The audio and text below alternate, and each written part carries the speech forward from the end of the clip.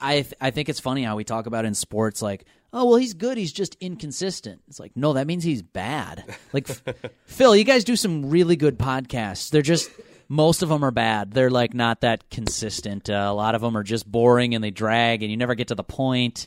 Wetmore just keeps talking. He keeps listing things and doesn't really say anything. He's like just sort he's of doing talking. right now with this sentence, actually. This episode is presented by Minnesota's very own Ticket King. For tickets for an upcoming game or concert, visit TicketKingOnline.com or a quick link from the 1500ESPN.com sports calendar page. TicketKingOnline.com, 612-341-4141. The following is a Podcast One Minnesota production. I can't tell you how much I enjoyed saying touch 'em all. Way back and gone! Touch 'em all, Joe Mauer! And now these guys are making it relevant to this year's Twins. It's a beautiful day for a ball game. Now, our two resident hardball nerds will attempt to touch 'em all on the week's news surrounding the Twins in MLB. Play ball! I didn't know they still had a team. That's baseball. Here's Phil Mackey and Derek Wetmore. Hey guys, welcome to another episode of the Touch 'Em All podcast. I'm Phil Mackey. Derek Wetmore is hanging out in this humble podcast abode at the 1500 ESPN studios. Wetmore. Remember, and that was all you guys, Wetmore. not just you, but other friends in the media and stuff. That was like all they knew of me. We put an H in your name, even though there wasn't one. The Wetmore impersonation. Wetmore. Why are you pronouncing an H that isn't there? Why am I pronouncing what? What way? If you could, listeners, loyal listeners of the Touch 'Em All podcast, or new listeners of the Touch 'Em All podcast, if you could, by chance, give us a 4 or a 5-star rating. 5 would be great, but if you just think we're kind of mediocre, a 4-star rating would be great on iTunes. Just go to, you can either Google search it, iTunes Touch 'Em All podcast, or find it in your iTunes app, podcast app, or iTunes on your computer somewhere. Yeah, the iTunes rating is important to us, the 4s and 5 stars, but also the comments I think are funny. I love reading those comments. A lot of people I think leave that comment and think, I'll never go in and look at that. I have. And there was one time, Phil, where we asked people for like 19 exclamation marks behind this show's awesome. 2 people did that. So thank you to you guys. You 2 people, yes. It was awesome. So until further notice, Brian Dozier is still just a rumor sort of swirling around the MLB trade market. I keep refreshing MLB trade rumors a couple times a day to see if there's any other reports from other publications. I think because the Dodgers just took care of, reportedly, the re-signings of Justin Turner, their third baseman, and Kenley Jansen, 5 years, $80 million for a guy who isn't quite as dominant maybe as he was a couple of years ago. I think that clears the way where if a Brian Dozier trade's going to go down, it made sense that they were going to get their own in-house guys re-signed and then revisit talks with the Twins. But there's a lot of factors that go in here. So just before we get into some of the what if they do trade him scenarios, the luxury tax with the new CBA is in play, even for a team like the Dodgers are concerned about that. It's $195 million right now, and then you start paying luxury tax, and they're well over $200 million.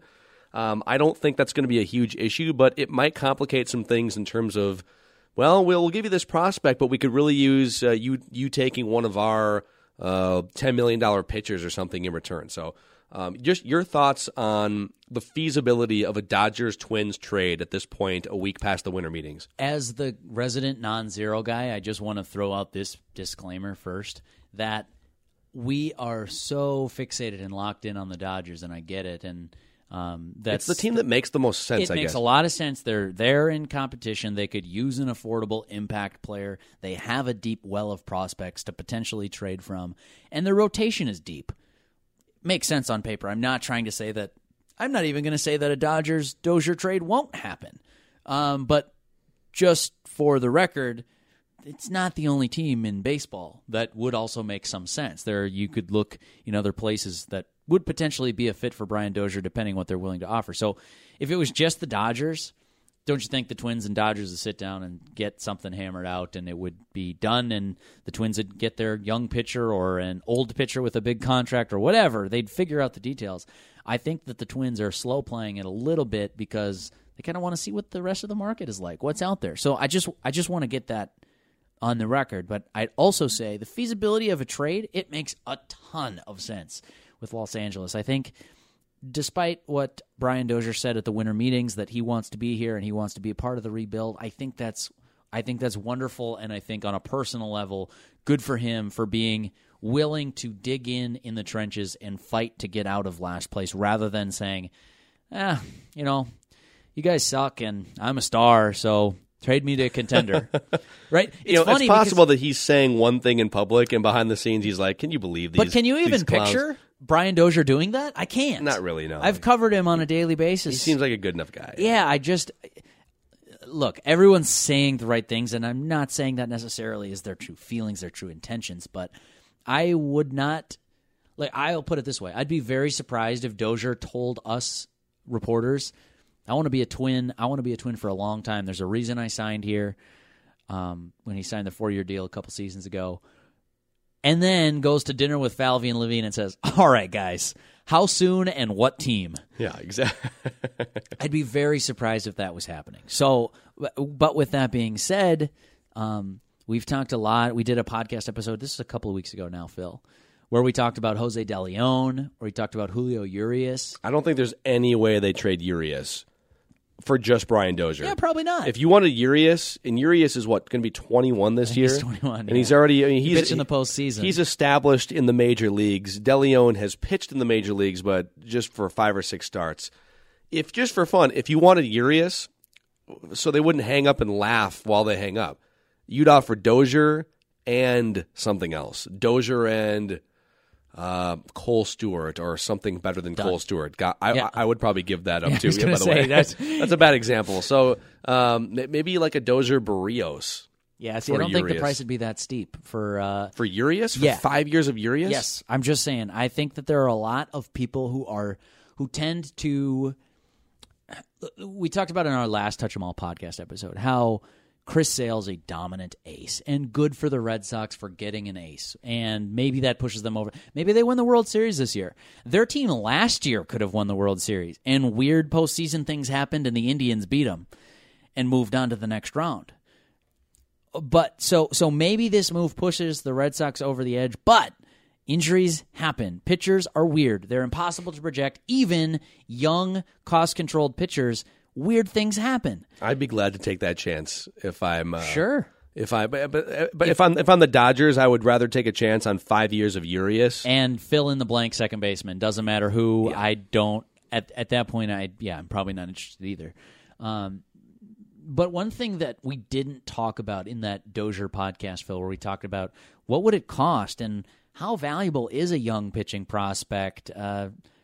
Short answer, probably not as valuable as a lot of people seem to think. They seem to think young pitchers are the holy grail. And as we talked about, it's really it's hard to project these guys. It's hard to assume production over the next 5-6 years because pitchers are weird and injuries happen and elbows blow out all the time. And you could have been a formerly once great pitching prospect and even put together a solid year or two, and over time you're not so hot. So it's really hard to value those. The one thing that I think we probably missed on that conversation that I'd like to add here in this one is that if you're the Dodgers and you're up against that luxury tax threshold, and now you'll probably be willing to pay a lot of money towards that, I get it, with the Jansen signings and assuming this Turner thing gets wrapped up here, which I expect that it will, then you're talking about a lot of money committed to the 2017 team. And Buster Olney had a great tweet where he noted that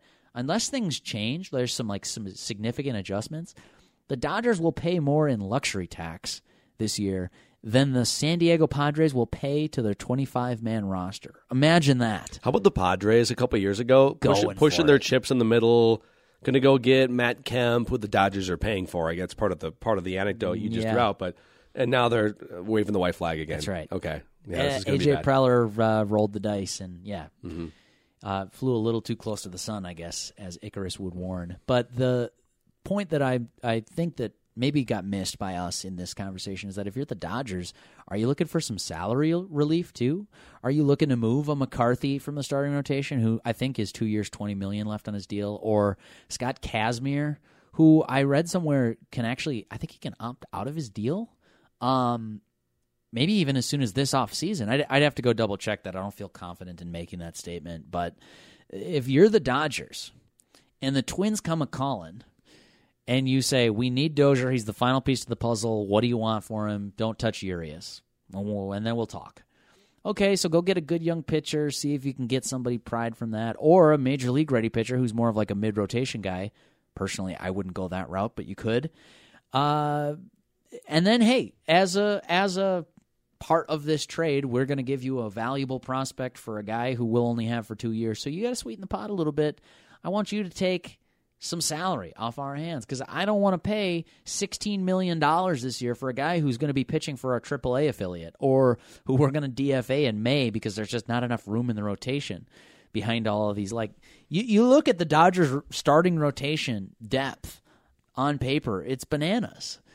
And it starts with, for my money, one of the best lefties in baseball history, Clayton Kershaw.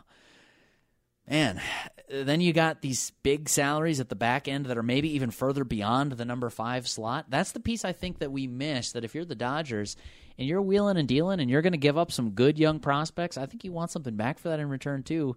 If it's in the form of salary relief, so be it. That's an interesting wrinkle. So let's go down, however it happens, whether it's the Dodgers or somebody else, let's just go down the path of Brian Dozier has been traded, okay, which you know, if it happens, who knows when it's going to happen. But it could be happening as we're recording this podcast. I don't have Twitter open. Who knows, yeah.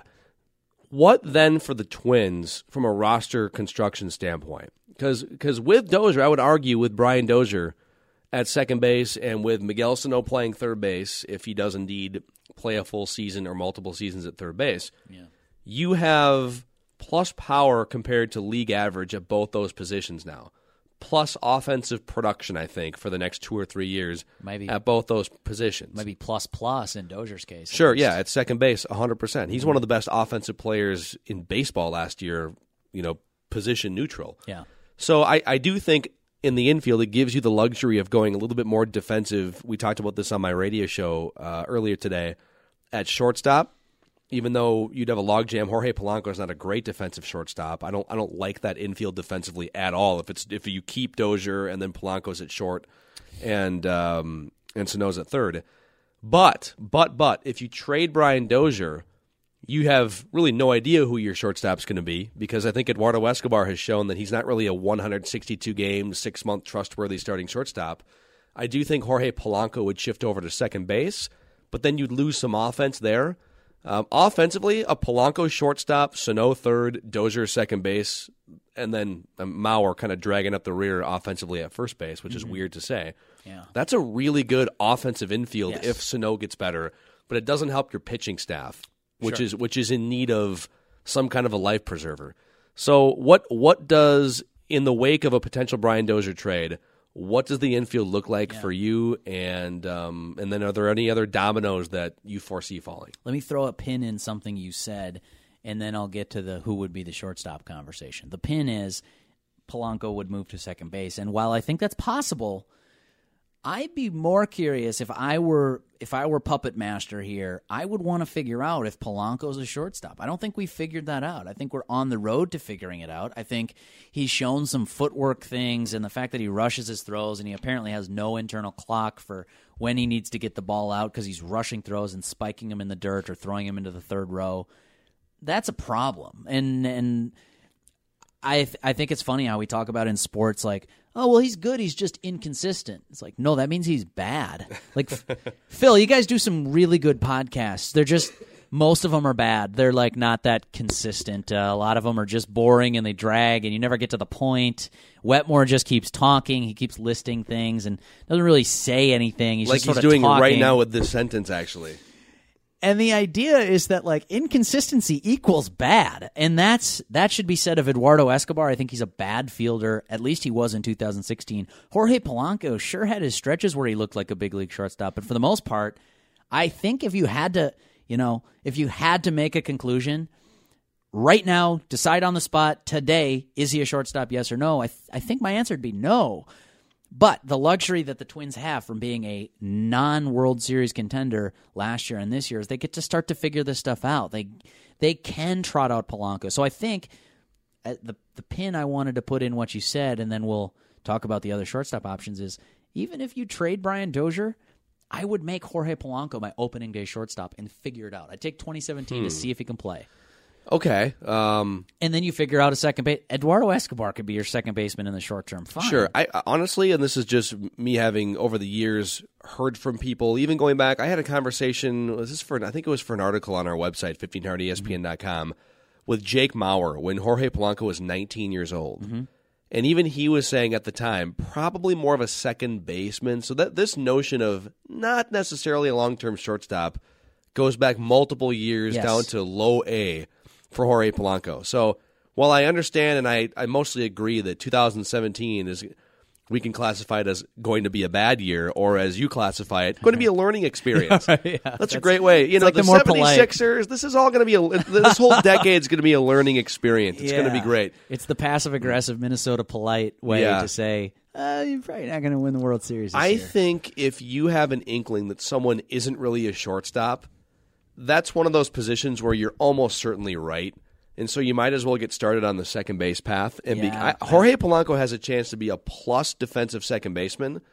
At best, based on what we've seen so far, does he really realistically have a chance to be an above average defensive shortstop? Yeah, I mean, I'd say and if the answer is no, then I move him off there and I look for a middle market team looking for a boost in pitching can't be without a top-notch shortstop defensively. If you want to put out flame-throwing, bat-missing pitchers, you can put a hack at shortstop a little bit easier than you could. But you're not going to do that. Under what scenario are the Twins going to have 5 bat-missing, flame-throwing starting pitchers? Right. And so if they're even going to be around the middle of the league in terms of contact allowed, you can't have your most active and important infield position anything but above average. Yeah. So that's my read on Polanco. I'm kind of taking more of a lottery ticket approach, which is, could he turn into a league average shortstop? I think he could. I think he's shown the tools. His arm's not great, but it's not like a disaster. Is he going to be Andrelton Simmons? Like, no, he just never is going to be that rangy. He's not going to have the instincts to play shortstop like you see in the best ones. But if you can take a league average shortstop and put him with that bat, which if you're Jorge Polanco, that's a good bat for an outfielder, I think.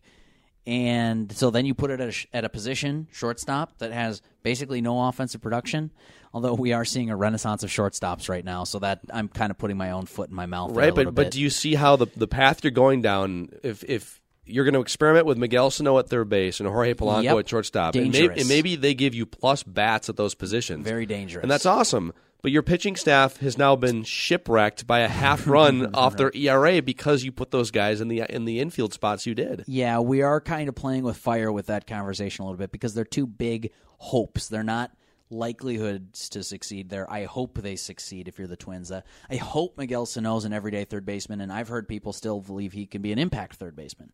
Okay, well, that's a hope. Right now, he hasn't shown you that. He dropped like 8 pop-ups last year. I think there was a lot going on mentally there, that kind of behind the scenes, that I think Sano we'll see what his maturity is like this year to be able to move on from that stuff. But I think that went underreported, that he really was struggling with some things. You know what it is?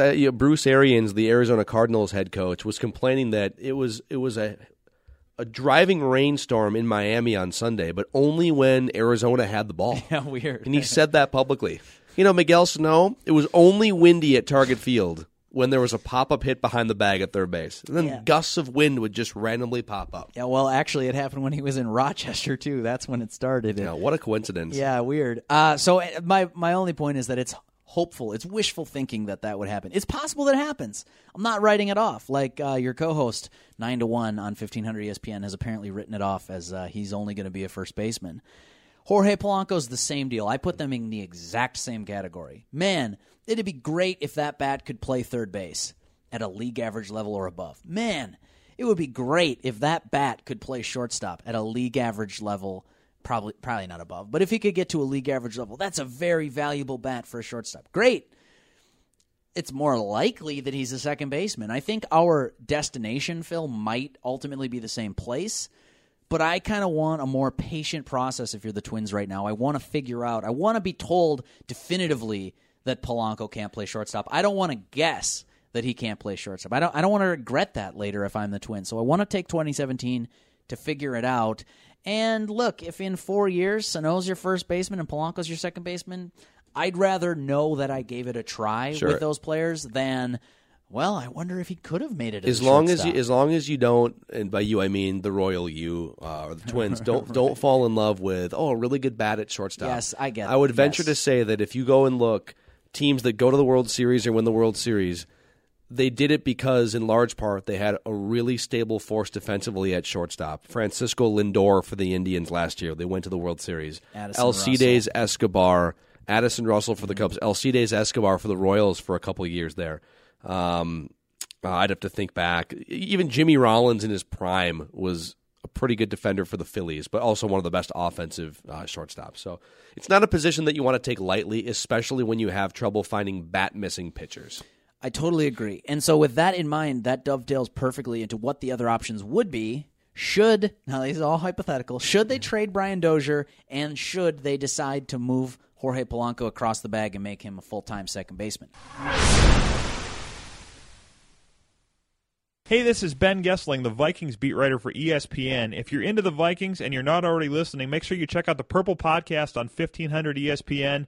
Judd Zolgan and I break down the Vikings every week, tell you everything you need to know about the team. You can check us out on Podcast One, iTunes, or 1500ESPN.com.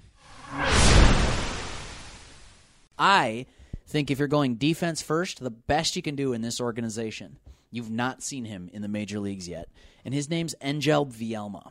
If you're going for a glove-first, defensive-minded shortstop who you're praying can hit his weight, and in this case, his very inconsiderable weight. I joked on the radio show that Vielma has a smaller frame than me, which if you've ever seen me in person, I'm 5'8", 140, and squeeze into sweaters for a living. I mean, if he could even hit like... I think he might be smaller than me, actually. We need him to hit like 150% of your weight to even get to the Mendoza line. Right. So the point is that like his glove, I think, is very strong. There are some very real questions about will he be able to hit at the highest level. He hit a little in Chattanooga, but not very much at all. He's on the 40-man. He's on the 40-man roster, so you could mess around with this. We could actually be entertaining this as a conversation in spring training, depending on how things play out the rest of the winter. I'd be curious about, can that frame hold up over 162 games? Can a skinny little guy like that, like Polanco used to be before he added all the muscle, can he really hold up through the course of a baseball season, or are injuries always going to rob him of some playing time? And also, I don't want to get too bogged down into, how if you know a little bit, it's dangerous. You go into a fantasy football draft and you go off the rankings, great. You might have just drafted an okay team. But if you've done some studying on like 15 players, or like Vikings players, cold, them better than the experts, that's really dangerous because now you're playing with a small subset of information and giving yourself overconfidence in your overall knowledge and ability. That's what I'm doing here with Vielma. I saw Vielma in spring training make throws that I couldn't believe, and they're in warm-up, so take that for what it's worth. He's taking grounders in the infield, but from second base, deep hole, shortstop, deep hole there, up the middle, spinning, didn't matter. He was hitting the first baseman in the chest like it was a piece of cake for him, and his arm was strong, and he had range that I haven't seen from a Twins shortstop in a long time. It could be very interesting if he's actually that good at shortstop, as good as I think he could be. But I will say, I'm not a scout. I didn't stay at a Holiday Inn Express last night, and I only saw him take a half a dozen, or a couple dozen ground balls over the course of a half a dozen. So days. It sounds like the upside for this kid is, and maybe I'm putting too much of a glass ceiling on him, is Adam Everett or like a Brendan Ryan. Remember Brendan Ryan for years was one of the best defensive players in the league, St. Louis, and then he went to Seattle for a few years. He's been with the Yankees. Brendan Ryan is a 233 career hitter, and he went multiple years as a starting shortstop where he hit below 200, 2 or 3 years in a row. But he was so good defensively at the toughest position to play in the entire league next to catcher that it kind of balanced out. And a lot of it just depends on if the rest of your lineup can't score. I think he was part of that Seattle team in 2011 maybe where Felix Hernandez, he won the Cy Young Award. With like 15 wins or whatever? It was like 13 wins. Okay, yeah. Because the offense only scored about 550 runs the whole season. So the question is always, for a position like that, what is the bare minimum that you need to do offensively? Look, can he get on base at like a 290 clip even? Is he Brandon Crawford or is he Pedro Florimon? And if he's Pedro Florimon, sorry, there's not a spot on a roster for you. I'm curious to see what he brings. I'll be really curious to see him in spring training. Whether a trade goes down or not, it doesn't matter. I want to see Angel Vielma. I want to see what he actually offers. There are some other options, though. We've mentioned one of them, Eduardo Escobar. And look, he's not inspiring, but you could do worse. You could do worse than giving Eduardo Escobar 500 or 600 plate appearances. I don't think you'd be really happy with the result. I don't think he'd pop off and be Eduardo Nunez circa 2016, but he'll hit some doubles. He'll strike out a lot. He won't walk very much. He's going to play mostly bad or inconsistent defense, but he can do it at 3 different positions. He's a guy. For a couple $1 million, he's a solid sort of bench utility bat who could come in and hit a double in the 8th inning. Yeah. I don't think you'd want him as your everyday shortstop, but I think you could do worse. He is, and I'm projecting more for down the road. If he has to be your starting shortstop this year, whatever. While you're waiting for Nick Gordon or something. That's right. But Nick Gordon, so a lot of people are high on Nick Gordon. He's 20 years old. I think he's going to be 21 for this upcoming season. And I'm assuming they're going to start him off at Double-A Chattanooga because he performed pretty well, batted .291, got on base a little bit, and stole some bases at High A Fort Myers last year, and played pretty well in the Arizona Fall League too. So there's those things. Here's the yeah but on Nick Gordon. Yeah but. He made 24 errors in the 103 games he played at shortstop last year. Now, that doesn't speak to his range. I'm sure there's a lot of skill sets there that that don't come across in the box score, and I've only seen him play in highlight clips and just various here and there. Mm-hmm. So I'm wondering if you combine, that's a lot of errors to make. There's a lot of development to go. I don't think he's going to be anywhere near big league ready in 2016. His speed comes at a cost. He's been caught stealing 28 times and has stolen 55 bases. There's some things with Nick Gordon's game that he's still raw.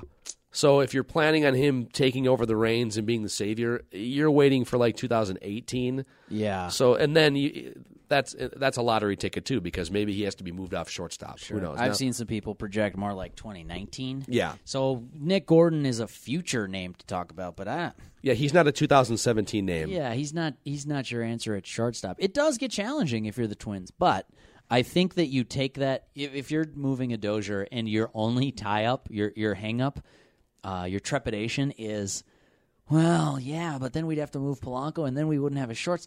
I don't care about that one bit. I think you figure that out. You go, if you need to trade for a bat somewhere or sign a minor league body and invite a guy to camp and let him be your 2017 just doesn't matter if you're talking overall competitive picture. I think the Twins will start to trend much more towards competitive this year.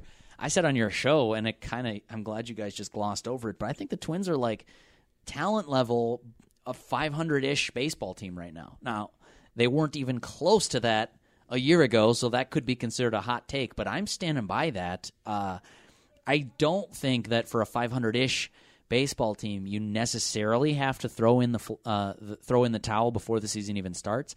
But I do think that if you look at what the Chicago White Sox have done, and yes, they're lottery tickets, but they are loaded up on lottery tickets right now.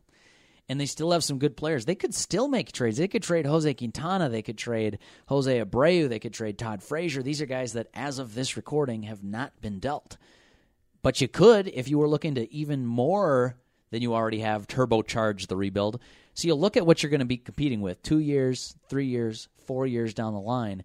And I don't think you can half-ass a rebuild. I don't think you can say, yeah, trading Dozier would really help a lot, but boy, I just don't know that we'd put a competitive roster out on the field then at that point. Well, when you half-ass a rebuild, you know what you get?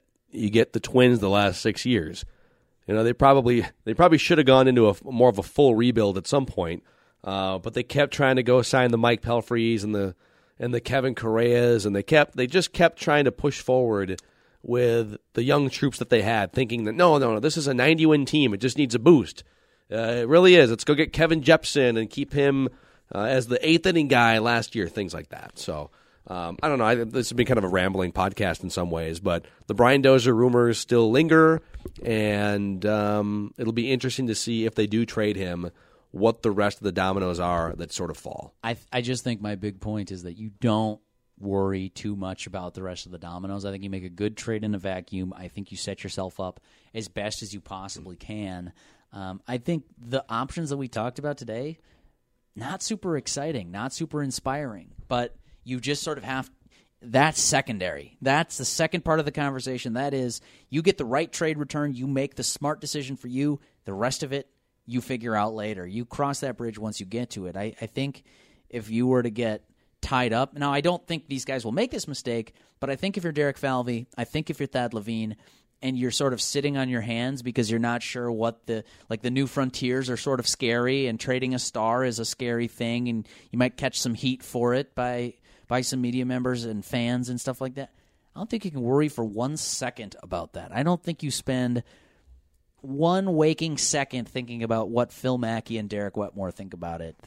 Well, you should worry what we think, because we're clearly the smartest media members in town. And also, but anyone else, don't worry about what they think. Also, Derek and Thad, if you're listening to the podcast, please do rate and subscribe us on iTunes. We would sure appreciate a 4 or 5-star review.